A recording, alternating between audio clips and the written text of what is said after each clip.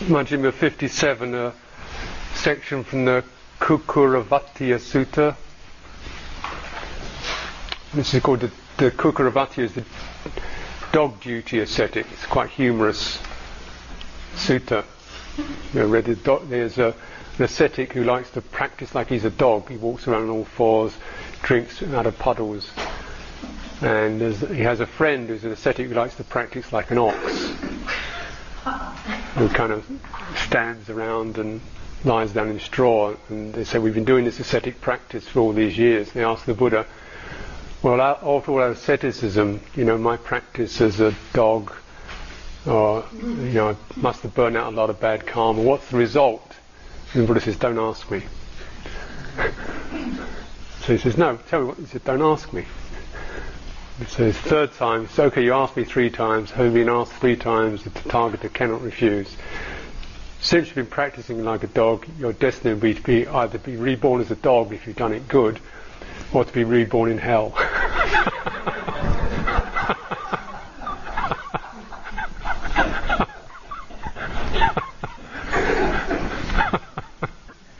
Slightly humorous.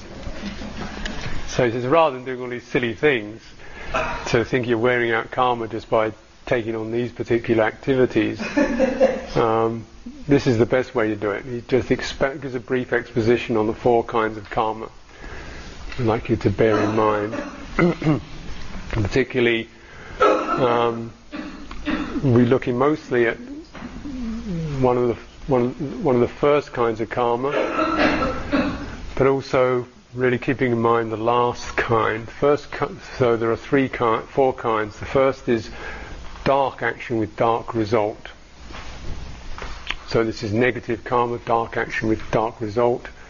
Here one takes life, abuses living beings, takes intoxicants, so forth. Very dark results.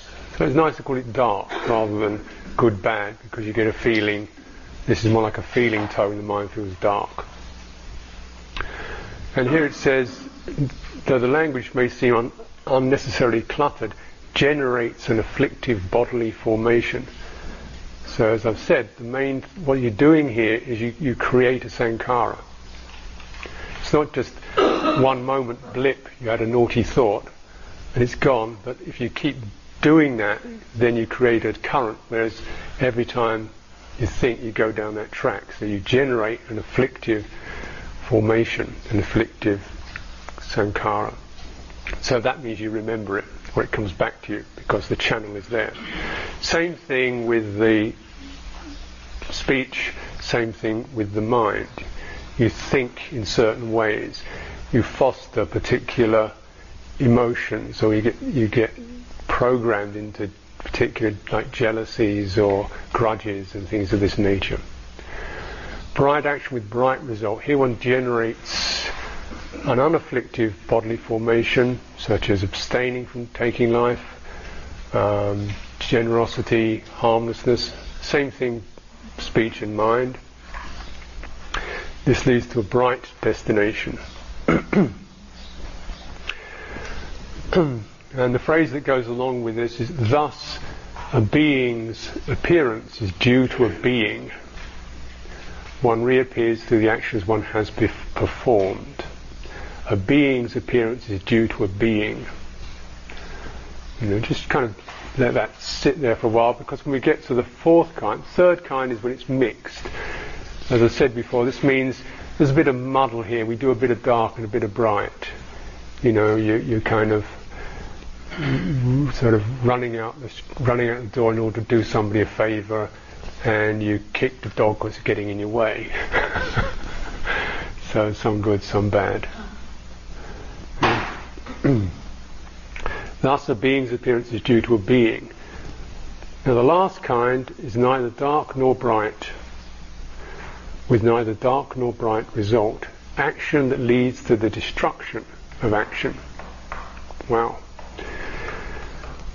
This is the volition in abandoning the kind of action is dark, with dark result. The volition in abandoning the kind of action is bright, with bright result. And the volition in abandoning the kind of action is dark and bright, with dark and bright result. This is called the action that leads to destruction of action. So, phrase it abandonment.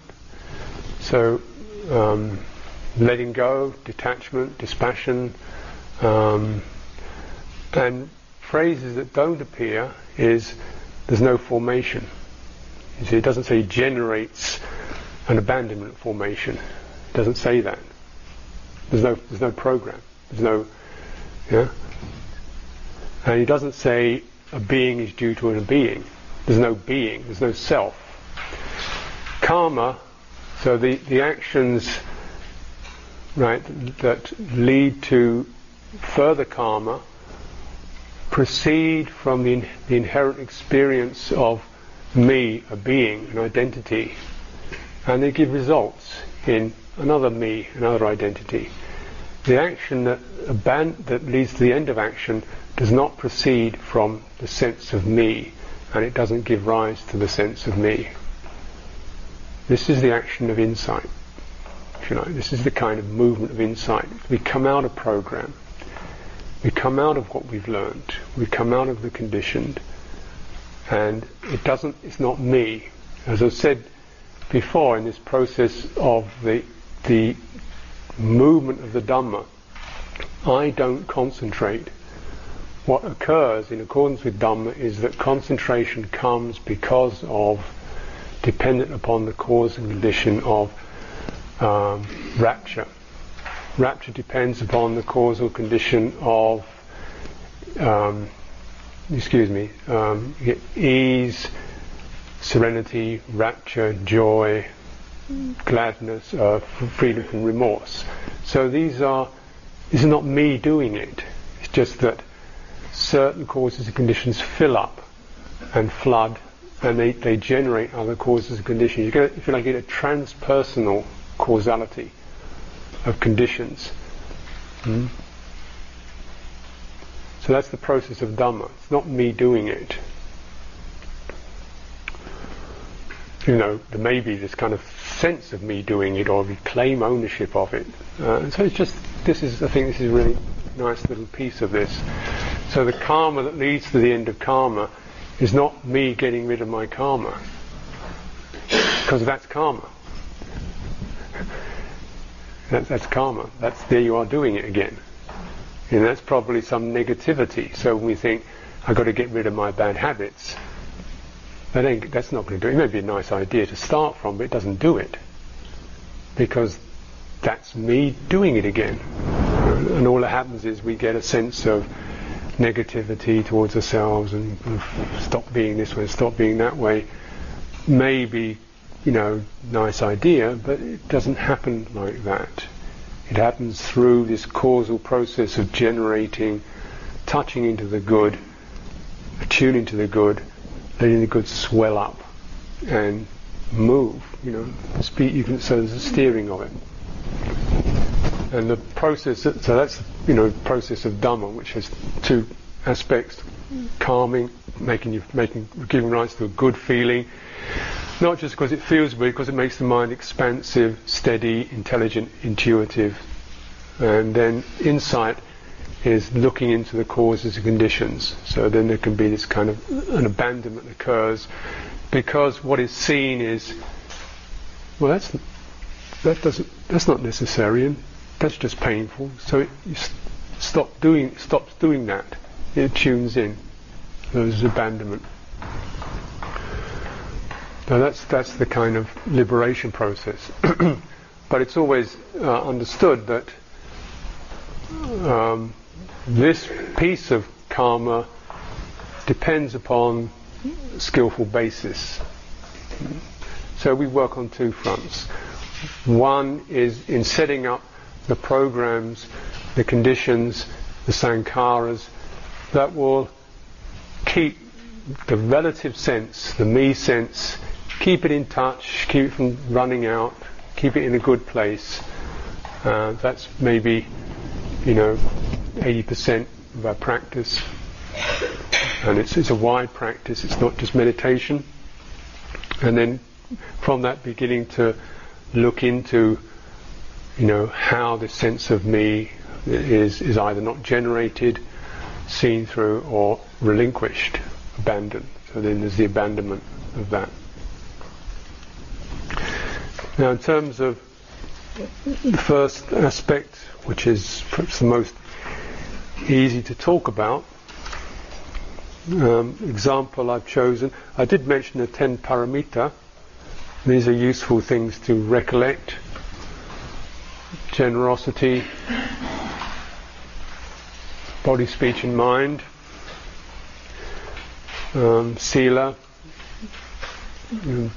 being aware of behavior through body, speech and mind, renunciation, tuning to needs rather than wants, body, speech and mind, persistence and patience and discernment, truthfulness, determination, resolution, adhitthana, loving kindness and equanimity. So these are kind of ways in which the good can be classified, can be broken up into little pieces. So in other words, during a day you've got something you can kind of bear in mind. I can be more patient, I can do it. You can do it a little bit. You can do something, then it gives you something to tune into and recollect at the end of the day. So you've got some place you can enter your meditation, feel it from the place of where the goodness is, which is the place where we should ideally begin our practice, the causal process of Dhamma.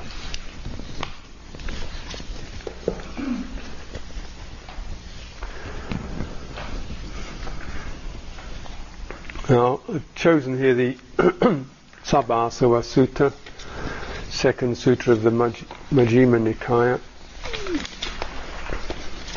because it gives a reasonable range, and because it's called Sabhasava, meaning this is these fundamental outflows or taints,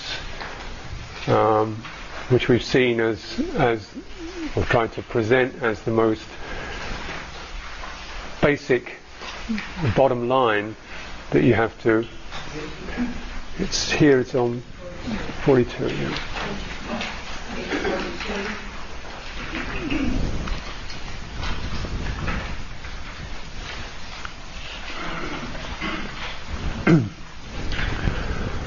This may be a little bit dense, but the idea is these are because these asava you can kind of tackle them from a number of ways, a number of fronts, a number of levels. So it's not just something you do through insight, but you kind of tackle the whole lot of it by stemming the flow, by putting a block here and an obstacle there, so it doesn't flow out. So you've got less stuff to have to repair. You can't build the asava program so readily if you keep these things in mind. So there's seven avenues, 7 possibilities the Buddha presents here. First one is what's translated as appropriate attention, yoniso manasikara, that's the sankhara. Means the skill of the defining mind, the thinking mind, or the mind that can conceive. It's not the feeling mind, it's the defining, discerning mind. What's this? What's a skillful thing to look at? So it determines what to give attention to. So we give a lot of attention to, and he's very broad about this. He said, if you give attention to things where greed, hatred and delusion arise, then that's called inappropriate. If you give attention to where they subside, that's appropriate, that's skillful. So we might look at things like, well, TV, what do you watch, how much do you watch, how good is it, skillful is it, useful, is it appropriate, when is it appropriate, when is it not appropriate. These are not kind of hard line, judgments, just to know your own mind, to know what's happening for you. What you look at, what you give ear to, what you attend to.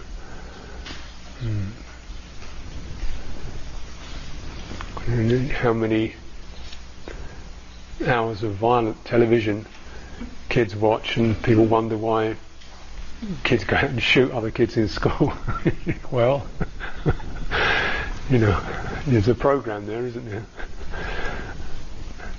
Shooting people is a good idea. Does that include what you dwell on mentally?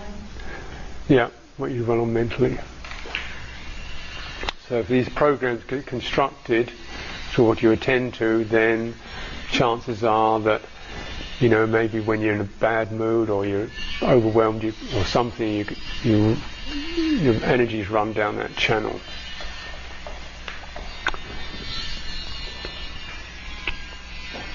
And also he talks about, goes into some detail in discussing ways to attend in terms of becoming an ignorance. Becoming an ignorance. He says if you keep attending in terms of what was I, how was I, what will I be, having been what will I be, am I not, what am I, how am I, and so forth, then this kind of attending in that way to those ideas is food for the asana of becoming in ignorance. So becoming is that which always forms an identity. So if you keep saying who, it says, you're actually stimulating that asava. And various kinds of views can arise. I have a self, I have no self, my big self perceives my small self, my not self perceives myself, and so forth. This is called a thicket of views, a wilderness of views, a contortion of views, a writhing of views, a fetter of views. So we can go around all that, and it's quite a ride, and it can be quite interesting at times. Buddha says this is not conducive. Instead, you attend in terms of this is where is the stress, where is the suffering now? What does it originate from? Where does it stop? What helps it to stop? So you attend like that. That's wise attention. Wise attention covers instead of speculating about self, it attends to the experience of stress, suffering, tension, unhappiness, whatever it is, and where is that? There is this. This is the main bit.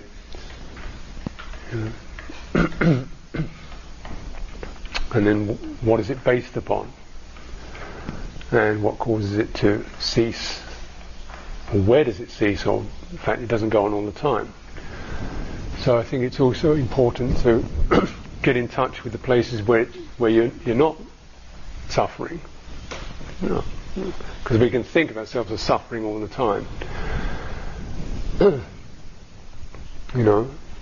So as a Buddhist, you go and get programmed into I am suffering, I am just suffering, suffering is all there is. If it's not here, it's because I'm not being mindful enough to notice how suffering I am. But sometimes you've got to notice experientially when it isn't there, when it stops, and that can be, fairly circumstantial. It might be through some in-depth release, but it helps to balance out.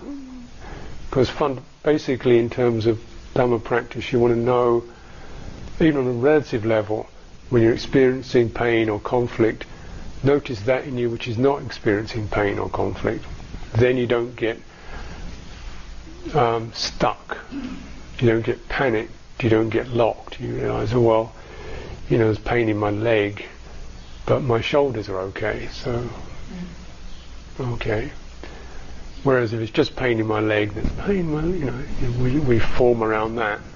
We might very well feel, oh, somebody blamed me. It's a rotten day. I feel blamed. I feel accused. I feel hurt, and forget or not notice. She was nice to me. He was good to me. The not suffering bits. So then we, in fact, sanctify suffering and augment it. So see both sides, and then you can balance. You find the place where you're comfortable, and then you can attend to the discomfort from your comfortable place. Oh well, okay. Well, maybe things are like that, or she was having a bad day, or you can see it in perspective.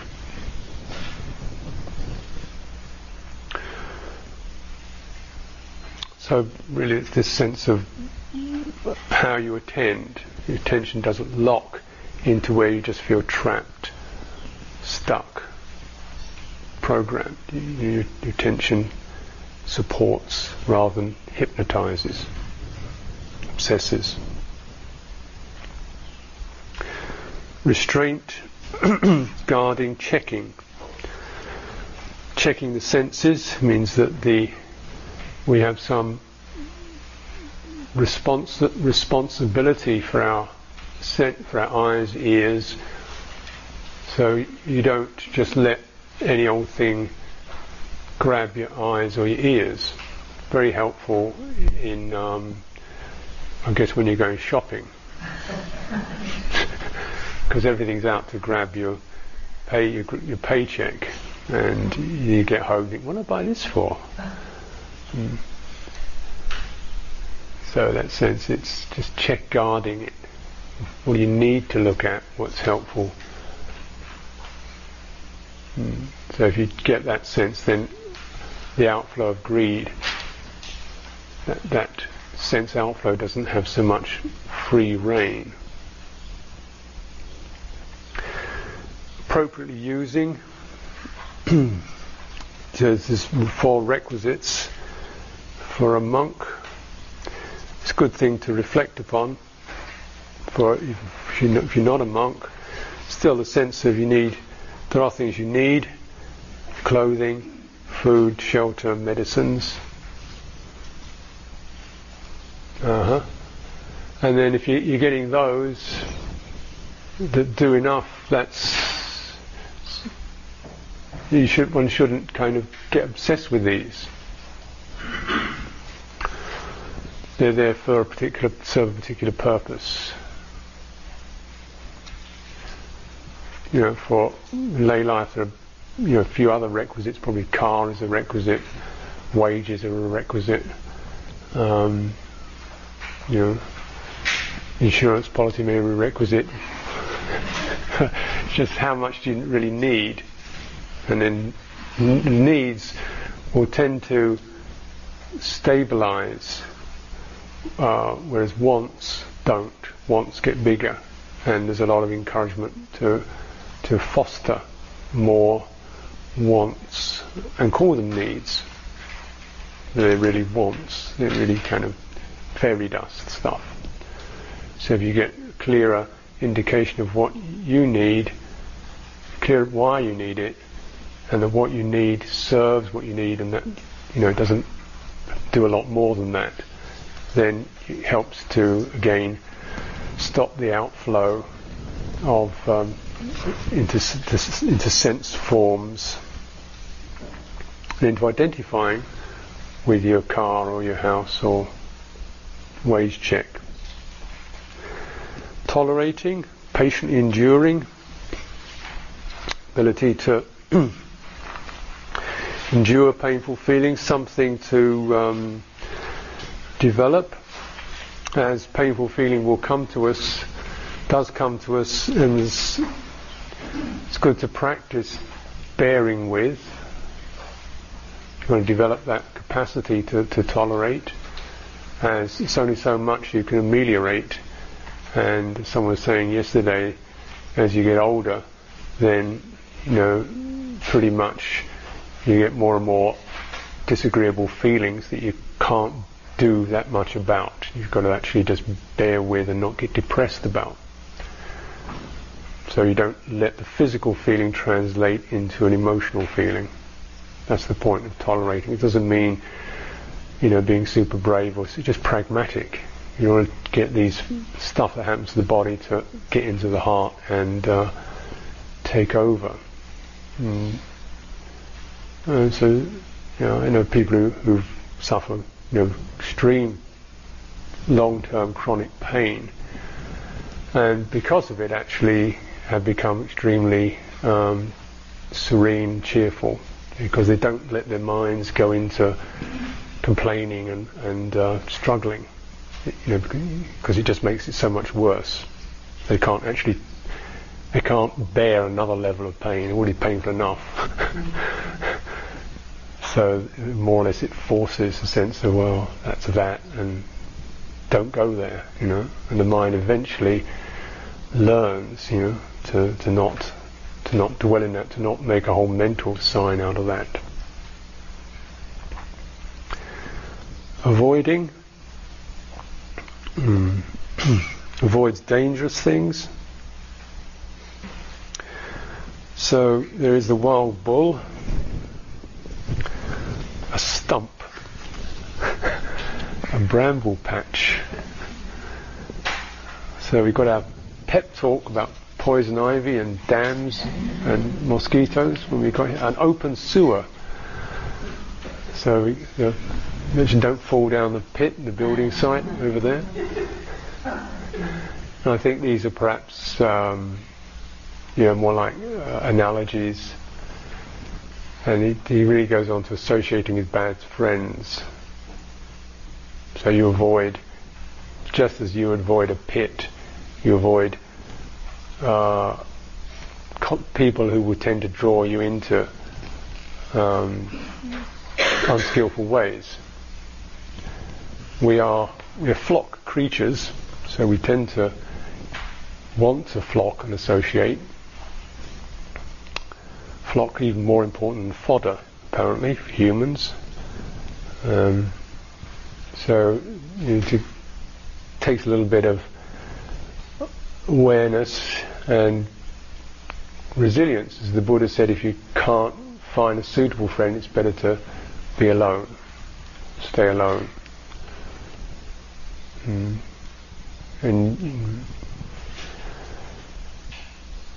abandoned by destroying, this is probably a difficult topic. We'll have to look at that.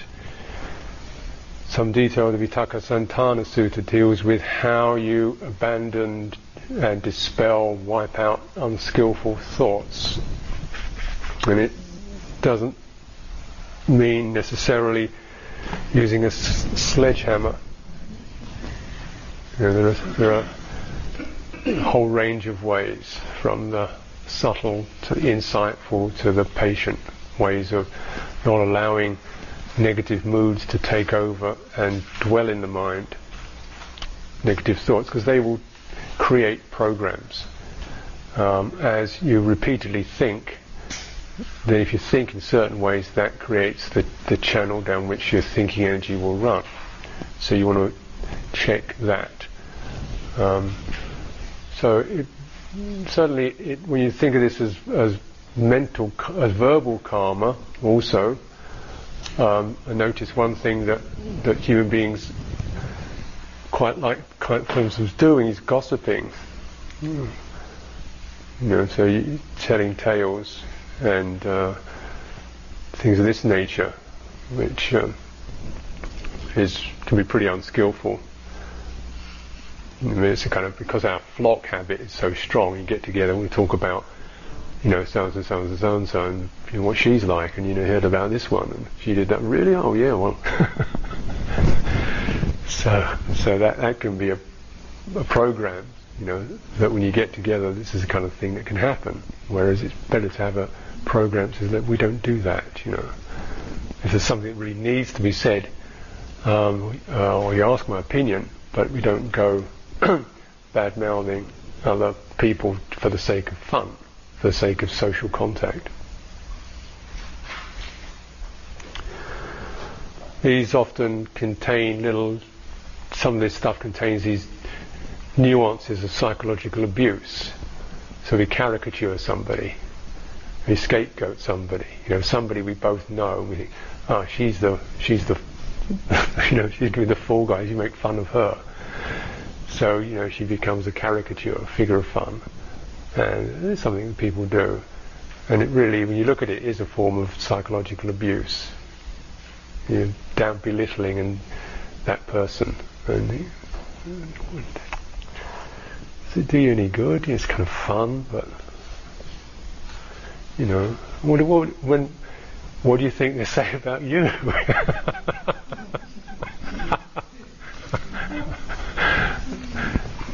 It's very, very unpleasant when you hear 3 years later that what the group mythology about your behaviour is, and you suddenly find out about it. You realise people have been talking about this for 3 years or so. And it's very painful. Unpleasant to think what's going on about me, how I'm being created without my knowledge or consent from all sorts of very tainted and distorted accounts. So to refrain from that. Developing, this is a topic in its own right that hopefully we will revisit. It's the main topic of cultivation for the unconditioned. So this is very, very much about guarding, protecting, restraining, checking, getting yourself in the right place in a conditioned plane. And this again, this last one, the seventh, developing, is the Dhamma process. To be developing. So developing then this mindfulness, the seven factors of enlightenment. Mindfulness, Dhamma Vijaya, analysis of qualities or investigation of states. Persistence, rapture, serenity, concentration, equanimity. So these seven, I hope you don't mind me rattling them off. I can assume that they're familiar for you. And of course, there's a lot in that. And the rubric that goes along with it is dependent on seclusion, dispassion, cessation, resulting in letting go. Alternatively, dependent upon detachment, dispassion, cessation, relinquishment. So this is the insight process. So in a way, the Dhamma process is twofold. First of all, establishing skillful or allowing skillful qualities to grow and develop, allowing skillful conditions, causal conditions, to create the ground of well-being, balance, and then they're both cultivated through letting go, and they result in letting go. In that through them you begin to let go of any sense of self with these that arises, and you use them to let go and relinquish the asava. That's the seventh. And that seventh is so big that I want to leave that till another day, tomorrow in fact, as we deal more with meditation. The last 2 days really will be on this particular area. So it's the first 6 particularly give you a sense of the scope of what I call Dhamma training. These 6, paramita, skillful karma, setting up causes and conditions, remembering your intention counts, of course, but also if you realise you do have to inherit the results of the kind of circumstances and context you live in. So if you can, guard that context, make sure your context is not taking in all kinds of stuff, it's not going to do you any good. Actually being a bit more discerning about how much you take on, how much you open up to, guarding that, considering how you're going to use your resources, your wages, your money, how you're going to use that. So all these it gives you a nice kind of feeling of the breadth of Dhamma training. It's all conducive to liberation. It's all skillful karma that will lead to the end of karma. So I'll stop there for today.